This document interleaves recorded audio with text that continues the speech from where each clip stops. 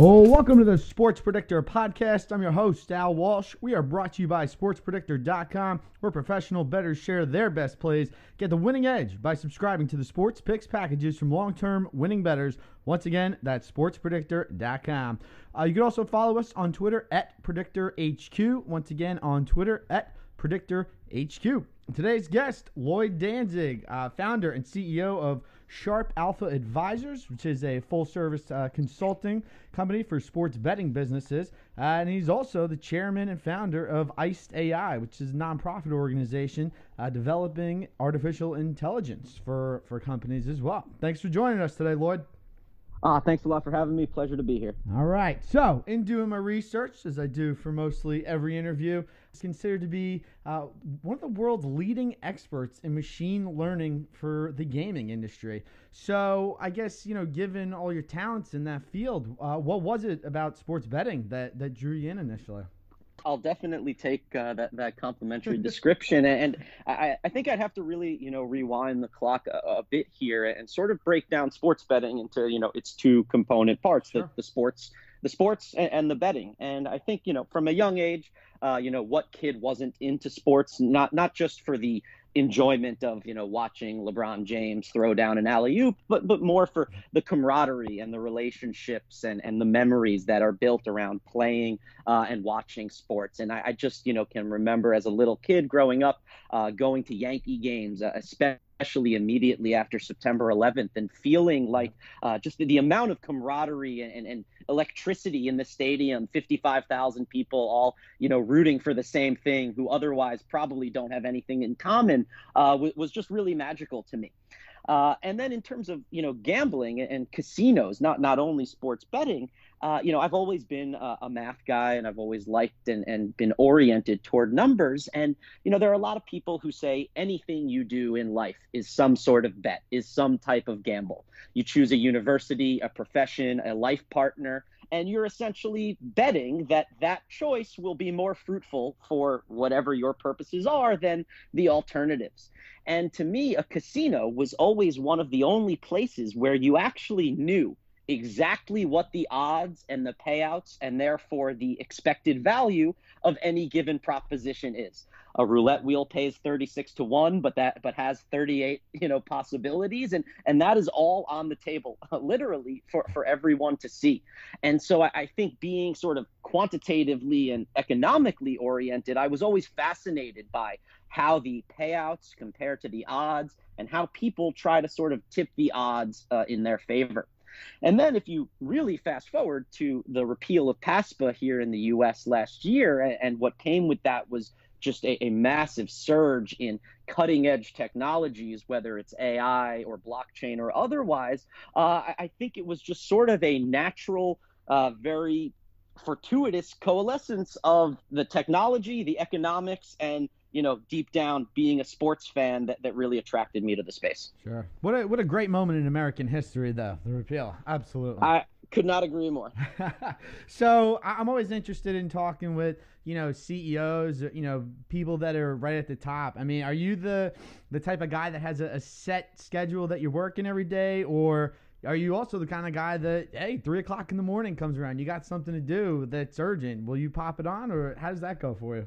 Yeah, sure. So that's a great question. And for me, for better or for worse, weekends have kind of become a meaningless concept because I'm working from when I wake up until when I go to sleep pretty consistently. And, I am always someone, I can remember even back in college, I always felt like my philosophy was anytime I have anything outstanding that needs to get done, I want to do it right away because I never know what fun parties are going to come and be scheduled that I can't anticipate. And that's a very juvenile way of describing something that is actually, a lot more relevant, which is just you can't predict the future. You don't know what's going to happen in your personal life and your professional life. And do not put off until tomorrow what can be done today sort of mentality. Mm-hmm. And where that can become a bit unhealthy, if you will, is I have clients and colleagues and people with whom I'm affiliated in basically every single time zone. So I wake up in the middle of the night and I know that if I check my phone I'm probably going to see some email that has some action item in it. And then I'm going to have to get up and go on my computer and not be able to go back to sleep until it's done. So, the one thing that I've found has been very helpful for me is sort of this idea of compartmentalization, where I am not checking my emails all day, every day. I'm not writing computer code all day, every day. And I'm not, reading over contracts all day, every day. I will say, okay, I'm going to dedicate this 20 minutes to reading and answering all the emails that I can in a short period of time. And then I'm going to move on to another task. And at 3 p.m., I'll come back and do another 20 minutes of email responding and writing. And I've found that has, been a lot less taxing and a lot more efficient of a way for me personally to work. That's so funny that you mentioned that too, because I spent a couple months down in Miami, so it's funny. I felt like the best employee ever because I'd get my work done so soon, and it's like, all right, now I could go golf, now I could go hang out at the pool, do these kinds of things. But yeah, it's funny that that it works out like that. All right, let's talk about Sharp Alpha Advisors, your company. What's the mission with you guys, and how did that all get started?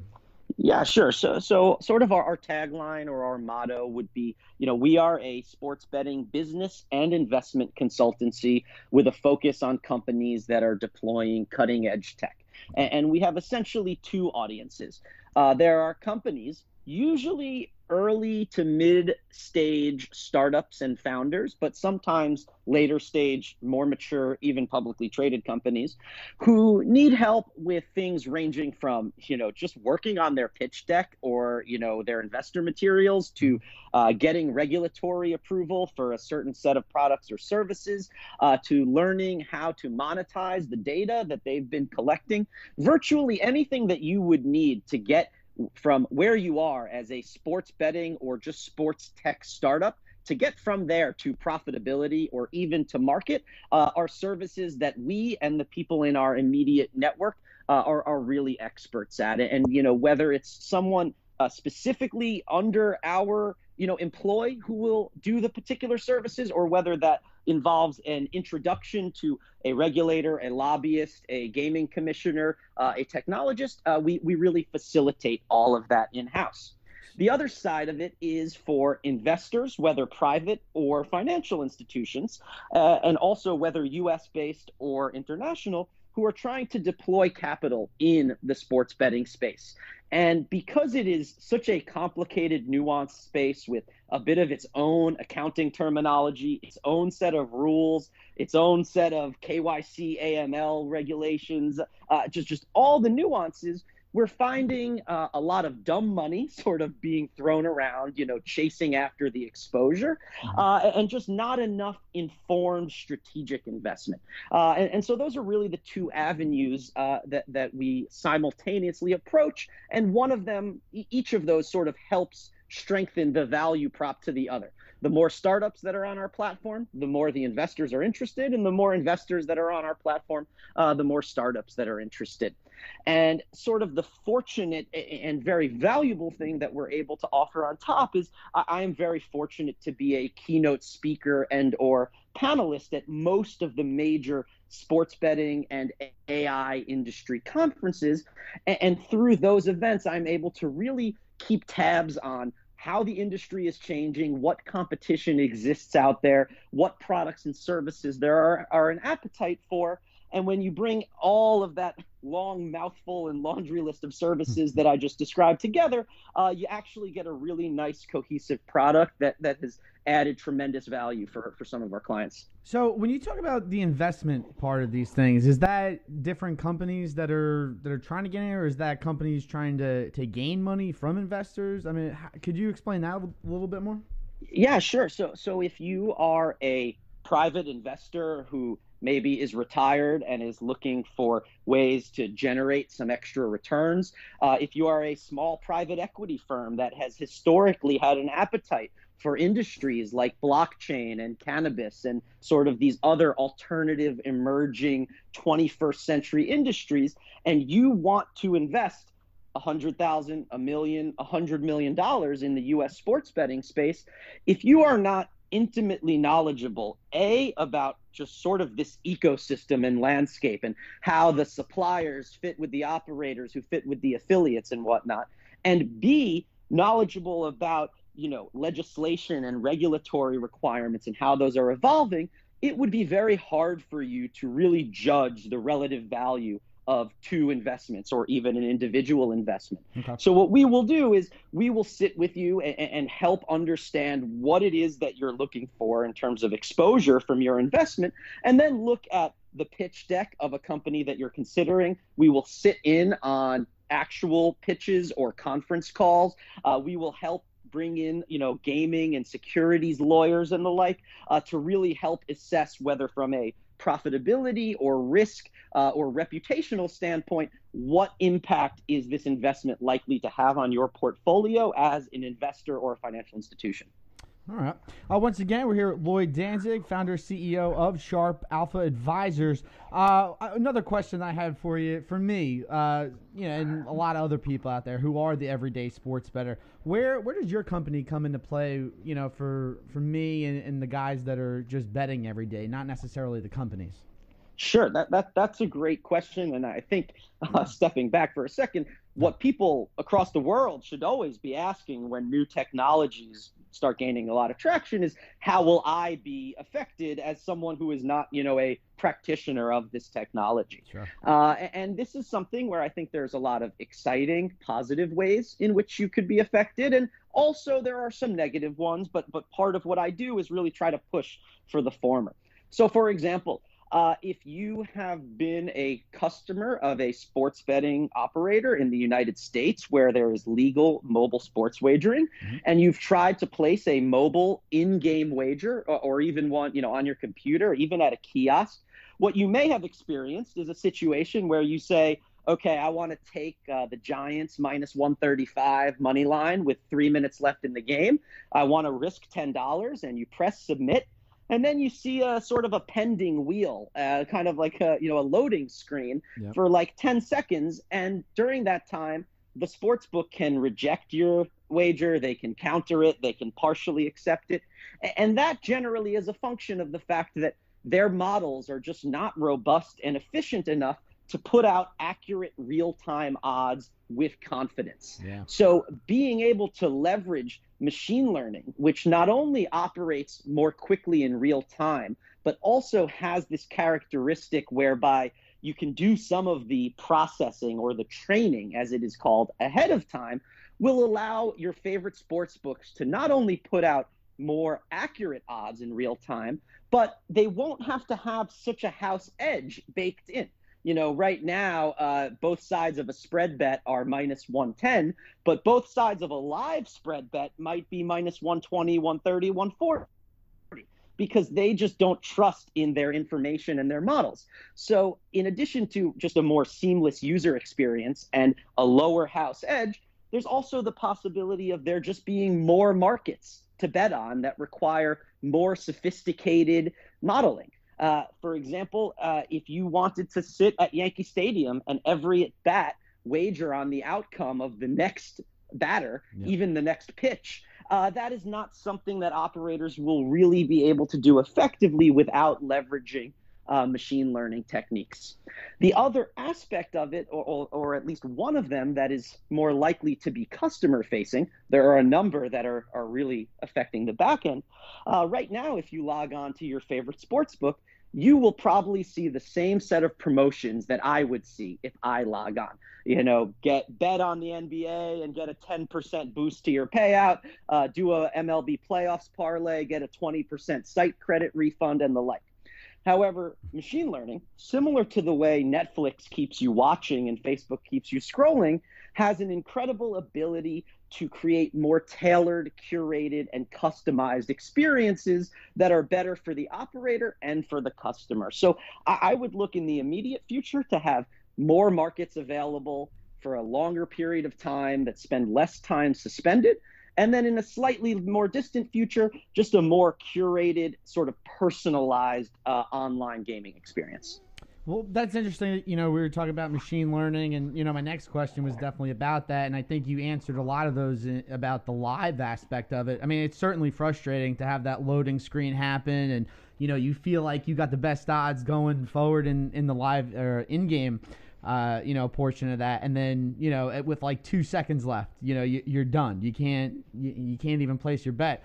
So I guess the pregame aspect, right? Like I've become more knowledgeable about machine learning over the last 3, 4, 5 months, whatever it's been. I still find that some of these things they're pretty damn good in terms of not only the in-game, but the pregame aspect of this as well. With sports being so moment by moment, you got injuries, you got coaching maneuvers and things like that. What is it about machine learning that is really making this such an effective tool in sports? Yeah, there's a lot of really awesome insights sort of embedded in that point you just made, and it's a really great one. And I think one thing that doesn't have to do with machine learning, but sort of predictive analytics more broadly, there's something that's important for people to realize. Right now, if you wanted to bet on the my New York Jets to win the Super Bowl, God bless you. God bless right, you. Exactly. It's a painful existence. I believe DraftKings has them at plus 25,000 or 250 to 1. For every dollar you wager, you would win 250. For every $100 you wager, you would win 25,000. And what that translates to in English is saying, if we were to play the season of the NFL going forward from this point 251 times, in 250 of those occasions, the Jets would not be the Super Bowl winner, and in one of them, they would be. That is sort of the translation of a 250 to 1 payout. Now, let's say you had a model, whether it was machine learning or otherwise, that said, actually, the Jets don't have a 1 in 251 chance of winning the Super Bowl. I think they have a 1 in 100 chance, which is much higher. That's about 1% as compared to about 0.4%. If you had a model that said the Jets are a 1 in 100 chance at winning the Super Bowl, whereas the odds suggest they are a 1 in 251 chance, you should place that bet every single time, even though as a 1 in 100 chance, they will lose or not win the Super Bowl 99 out of 100 times. So really what predictive analytics and modeling does is not say this is a lock, this team is going to win, there's no way this team won't cover. Rather, what it is saying is, compared to the probability suggested by the odds, this is a good relative value opportunity, similar to the way you would describe an investment in the stock market. And that, over the long run, should account for the sort of any given Sunday nature of sports, especially American football, where, just as you described, one little call, one injury, a strike of lightning, any little aberration can cause a major divergence from expected results. In terms of your original question, which is, it seems like these guys have been making pretty good odds for a pretty long time. Yeah. How much more accurate could machine learning really make it? The answer is, you are probably right that for an event like the Super Bowl or the NBA Finals or even a Monday Night Football game, chances are the machine learning models will not necessarily be so substantially more accurate in their predictions, especially given that, and I'm sure most of your your audience understands this, but sportsbooks don't aim to put out accurate odds in terms of what is going to unfold, but they want to put out odds that will get a proportionally risk-free or risk-minimizing amount of money on both sides.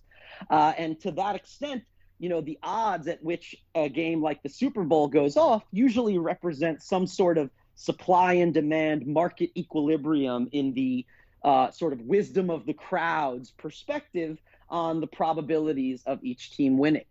However, again, I do just want to reiterate, you are absolutely right that it does seem hard to get these money lines and spreads to be much more accurate. It's crazy when you're watching a game and a team's favored by 5.5 and they're up by 30 at halftime and somehow they end up winning by 6 on a foul shot or something. Right? Every person who's ever bet on sports has had those experiences where it's just like, how could these bookmakers have possibly gotten that right? And to that end, I would agree with you that chances are it won't be noticeably more accurate on the big ticket events. However, if you are looking at a Division III football game or, a fourth league Spanish soccer game where there is much less data and much less liquidity, that is something where the fact that machine learning can, for example, analyze larger data sets and identify nonlinear trends in ways that conventional mechanisms can't, you might see an advance in accuracy. But the real advance in accuracy is going to be the in-play odds. I mean, we just saw it to start week 5 of the NFL season, the Thursday night game between the Seahawks and the Rams. I even tweeted about it. I go, this is interesting. It's 29-24, 8 minutes to go. If the Seahawks score a touchdown, they're going to go for 2. The line is going to come down to this 2-point conversion, because it was 1.5 in favor of the Seahawks. And I even said it. I'm like, the line is going to come down to this. The Seahawks will go up 1, and whether they get this 2-point conversion or not is going to depend on whether you cover the spread or not. Fast forward to the end there, and the Seahawks didn't get the 2-point conversion there, and they did not cover the spread. Not only that, you had Rams bettors looking for the money line win there too. They missed that field goal there at the end. So just that, I felt like that was absolutely brilliant, and not to mention, I believe the line opened where it was Rams -1.5, and it ended up moving 3 points in the Seahawks' favor. So, right. Well, if you look at it, so that is absolutely true, and you're right. If you or anyone in your audience, if you take some time to go on a sports book, whether it's onshore or offshore, that's producing legitimate live odds, especially as the game progresses and you're into that last 1 or 2 drives in an NFL game, for example, the odds will almost always sort of converge upon those major field goal, 2-point conversion, or touchdown milestones. For example, if you look at the last Super Bowl that we had in February with the Patriots and the Rams, what we had there was a crazy situation where almost every book had a model that said this game should be about pick'em. If this was you see people tweeting all over the place in January and February. If the Rams and the Patriots played each other week 12 at a neutral site, it would be a pick'em game. That's what everyone was talking about.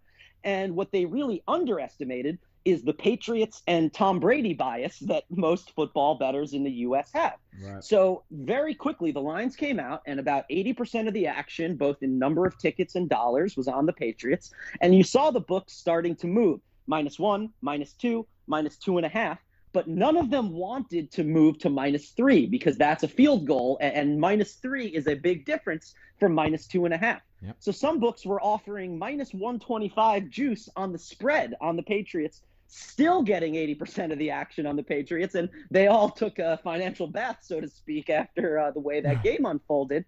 And that's actually a problem that a lot of the New England bookmakers are facing right now, where they don't seem to be able to make the odds unattractive enough for people to not bet on the Patriots. But like you were saying, it is absolutely the case that there's an enormous amount of both psychology and sports knowledge based in creating these lines. And I think what that really ladders up to, which is something I'm a major proponent of, is although AI has really cool applications across the industry, we are not at a point where we should be applying sort of a set it and forget it mentality. We need computer plus man, a man plus machine, to be overseeing these models and layering on a more psychological and behavioral perspective on the U.S. sports bettor or whatever jurisdiction the odds are being made on, because exactly what you're describing. A model may not have the knowledge that you had watching that Seahawks game of the way this would inevitably unfold. Nah. All right, we are here once again. Lloyd Danzig, founder CEO of Sharp Alpha Advisors. Now, one of your clients, Trend Sports, just released a new app. Now, I got a chance to check this out a little more in depth. I believe I'll be a customer if I can find it on the Android device. So I guess, first of all, are you guys just on Apple? And I guess, just for the audience, can you explain what that's all about? Yeah, sure. So it is currently, it was released about 2 weeks ago, currently only on iOS, working on an Android All right, I'll have build. to get it on my girlfriend's phone. That's right. That's what girlfriend's phones are for, exactly. So what Trends Sports, TRNDS, what they do is they are Sport Radar powered. They actually are a member of the Sport Radar Accelerator program, which means, great. among other benefits, they get access to Sport Radar's data, which of course is, of the highest integrity and quality, and also of the lowest latency. Indeed. And what they allow you to do is stack different filters together. So if you wanted to very quickly and easily see how are the Patriots performing against the spread over the last 7 seasons, coming off a bye against a divisional opponent, it is really one of the quickest and easiest and most intuitive ways to see what that system would have performed like in terms of, winning percentage, and then also quickly giving a glance into each of those games that sort of added up to that 7-3 record against the spread, or whatever it was. And the way the app is currently structured is anyone who downloads it can currently do 25 free searches with different combinations of filters per month. After which you'll hit a paywall and be asked to pay $5.99. And the idea and the hope is that there are so many customers out there who would love to do a little bit more research and have a little bit more conviction in their sports bets. And in fact, there are some people who feel that the best aspect of betting on sports is that it's a lot more fun to say, I told you so, when there's money on the line, because anyone can say, I told you so, when there isn't. And this really speaks to, maybe not the sharpest of bettors, but the sort of casual handicappers and people who understand how different aspects of a sporting event will contribute to the odds or the likelihood with which a team will cover. Lets you very quickly quantify that type of research and hopefully use that either socially and in a friendly way or in an actual profitable way in terms of creating actionable and profitable betting systems. So I saw that, you do speak at a lot of these different conferences. Recently, you were at the AI Summit there in San Francisco. As we could tell from talking on this interview, obviously you're a great speaker and everything, but how do you like doing all these different conferences, and what did you take away from this most recent one in San Fran? Yeah, sure. So I appreciate that, and I love the conferences because it allows me to share my thoughts and also learn from other people from all over the world, from people who are applying AI to all different industries, and also to people who are applying technology to the sports betting industry, but maybe from a different angle. For example, I recently spoke at a conference for the International Association for Gaming Regulators, educating regulators from 25 different countries on how machine learning is changing the industry. And unlike the conventional conferences where people want to know about profitability and customer retention and user flow, they want to know about KYC and AML and fraud detection and responsible gaming. And so it's really fascinating to just see how different people from different parts of the world are thinking about these things. The AI Summit that you spoke of, that was in San Francisco on September 25th and 26th, that was not at all a sports betting conference. That was a very high-tech artificial intelligence conference that had discussions about facial recognition and quantum computing and robotics and all these very futuristic technologies and the companies that are providing them and exhibiting them. And I presented on the evolving role of machine learning in the space. And what I really took away from it is that, first of all, people who are really sharp, really smart engineers, really smart entrepreneurs, really smart innovators, they are fascinating to have a conversation with, even if what you're talking about is a bit outside their wheelhouse. Sure. Someone who really understands not only the mechanics of machine learning, but the business applications of it, can have an interesting conversation with you and say, I work for NASA and I apply machine learning in these cases, but I can see how these different steps or these different challenges would be relevant to you. Well, so that was. I'm sorry. I was just gonna say, I'm glad that you mentioned that because with MLB and Statcast, that's about missile tracking. The company that did that. So the two worlds can certainly collide. You're absolutely right, and the thing, it's funny that you say that because the thing that was of most interest to the people at this conference is very similar to what you're describing. I showed a few videos that were originally debuted at the MIT Sloan Sports Analytics Conference back in March of 3 different sort of famous sports scenes. The first is Michael Jordan's Game 6 of 1998 against the Jazz. The next was Odell Beckham Jr.'s famous catch from Sunday Night Football, the one-hander against the Cowboys in 2014. And the third was a Germany-Sweden World Cup free kick from the 2018 World Cup. And what I showed is how a computer vision system can keep track of not just where each player is on the field or court at any given time, but where their knee, wrist, elbow, ankle, head, neck, and torso are, how fast they are moving, and in what direction. And the place that the intersection of AI and analytics and sports betting really converged here is people realizing that a lot of these computer vision systems are being used to, on a soccer pitch, for example, keep track up to 25 times per second of where each player is, which direction they are moving, and how quickly. And sometimes in even more granular sense, where each of their different body parts are and how quickly those are moving. And you can imagine historically what was considered Moneyball, in baseball, for example, is favoring on-base percentage over, power hitting numbers. That takes on an entirely new meaning when the type of data that you have to analyze doesn't only show you who scored a goal and at what timestamp, but where on the field were the other 21 players, not the goal scorer, what path did they take and at what speed over the last few minutes?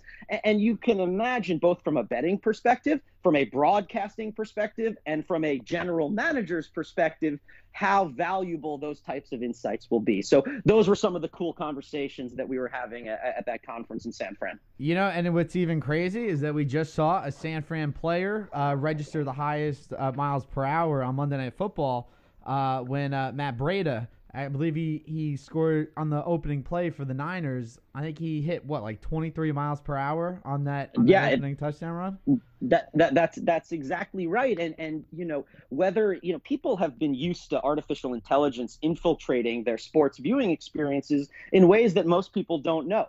What you described with the MLB, if you see a home run being tracked, for example, but even preceding that, anyone who's ever watched the Olympics has probably, you watch Michael Phelps swimming and there's a yellow line that's moving along the pool that shows you what the world record is. Those are the rudimentary forms of computer vision, which is the field of AI where machines learn how to see and interpret, that have been in play for a while. If you've ever seen ESPN sort of do like a 360 rotation around an axis, I love clearly, that. I love right? that, yeah. Clearly, they didn't have cameras that captured every single one of those pixels. They had to use some inference between cameras. These are all ways that AI has been used to augment the viewer and fan experience for a while. And now they're really being quantified and, put into spreadsheets and databases that can really be mined for patterns to be utilized in mass. So I'm interested, the very first use of it, would we consider that when the NHL did the laser puck thing, when they put the chips in the puck?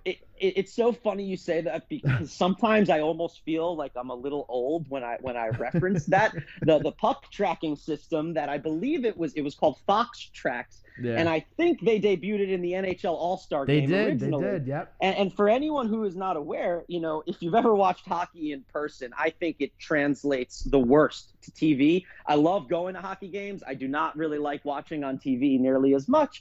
And one of those reasons is because it's hard to follow the puck.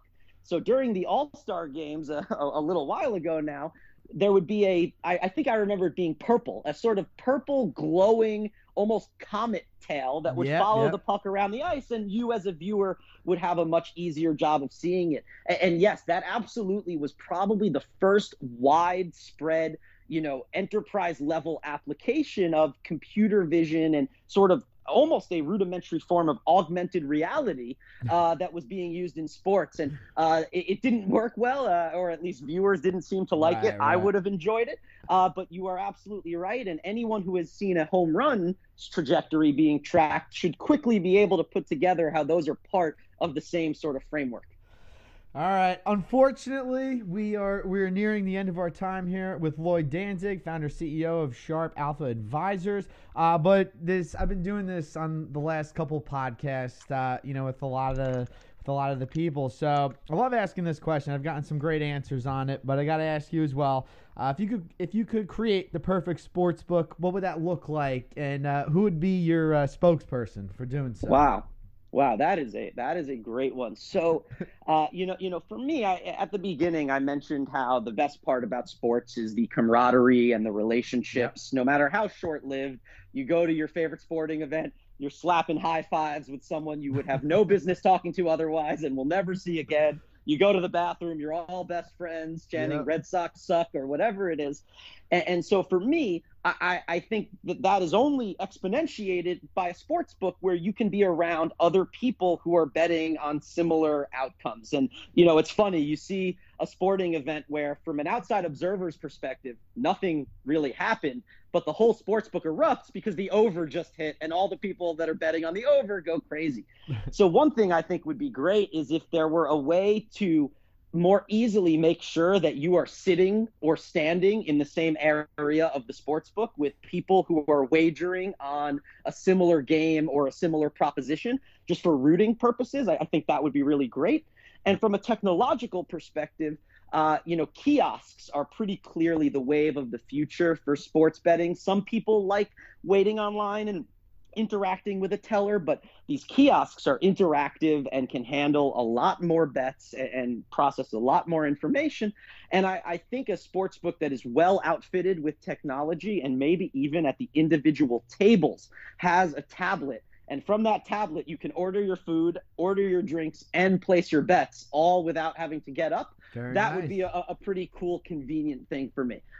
In terms of who should be the spokesperson, I'm just going to be biased here, and I'll say Derek Jeter because to me, as he's like a childhood hero, not only as an athlete but as someone who at least puts himself out to be just a good, upstanding guy of the utmost integrity.